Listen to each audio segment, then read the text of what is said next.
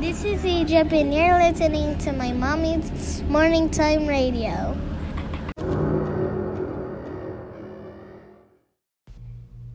Hey y'all, I was thinking about some things and I wanted to share with you guys. I wanted to share about the whole being initiated and having everything down packed by the books, by the tradition. And some people are afraid to start their spiritual journey because of all the confusion and all the different parts of the one. And I'm personally a solitary. That's just, I'm on my own. I do my own thing. I'm also part of a coven that I've created myself, and it's basically a coven of solitary witches. We just come together and share. And I wanted to share a quick little story about my grandmother. My grandmother, she's been in church mostly since I've known her, this one church. And in this church, they have a lot of restrictions of what they can and can't do. Like for instance, the women have to wear skirts like to their ankles.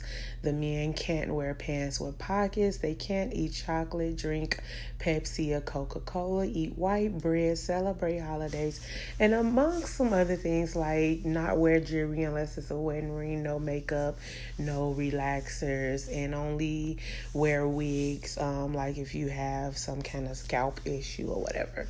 So I'm like, Grandma, what does this have to do with God and getting to heaven and all that?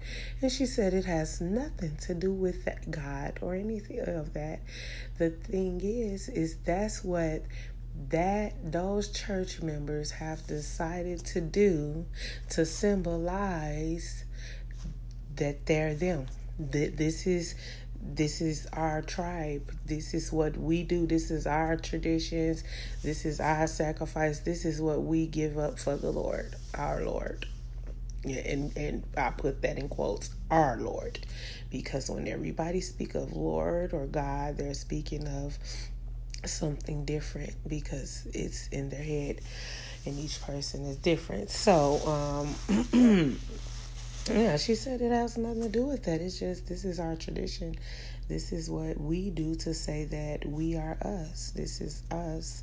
And the members that doesn't want to make this same sacrifice and follow this tradition, they are deciding that they are not of us, because us make this sacrifice and us symbolize and set ourselves apart from others by following these traditions. And that leads me into the whole spool of this thing.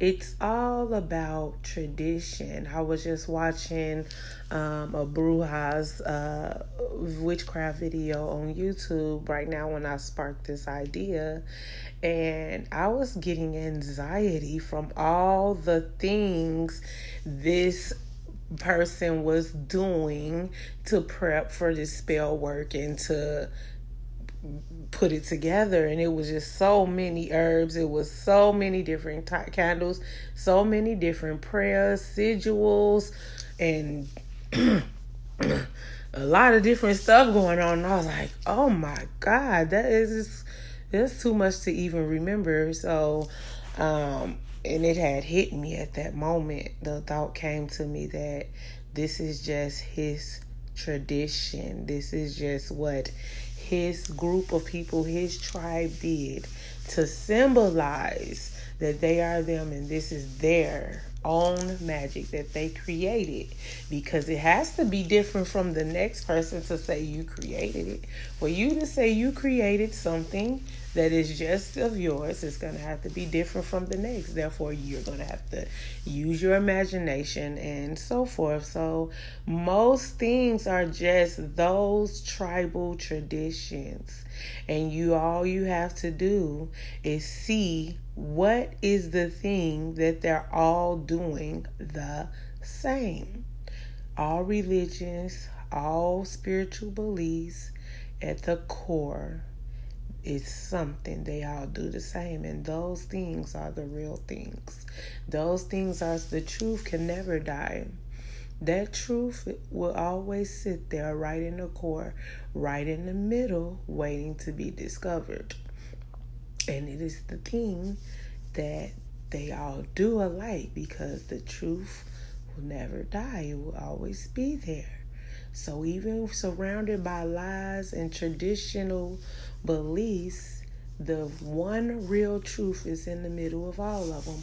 So that's all. You don't have to be afraid. You don't have to feel like you don't have it all together. You do that thing that they're all doing, and the rest is up to you to create. Because they all did that. They all created around the truth something that they could call their own. And you have the power to do that also. You have your own magic, your own power. You study and you learn to catch the pattern, because you just can't just not know nothing and do something. You have to have a bit of information from somewhere. So that's what study, learning, and watching other people and getting out there is all about. But at the end of the day, you don't have to be so nervous, and you don't have to be so feeling like you don't have it all together, because like I've repeated over and over, those things those people are doing is their tradition. That doesn't mean it's necessary to do it.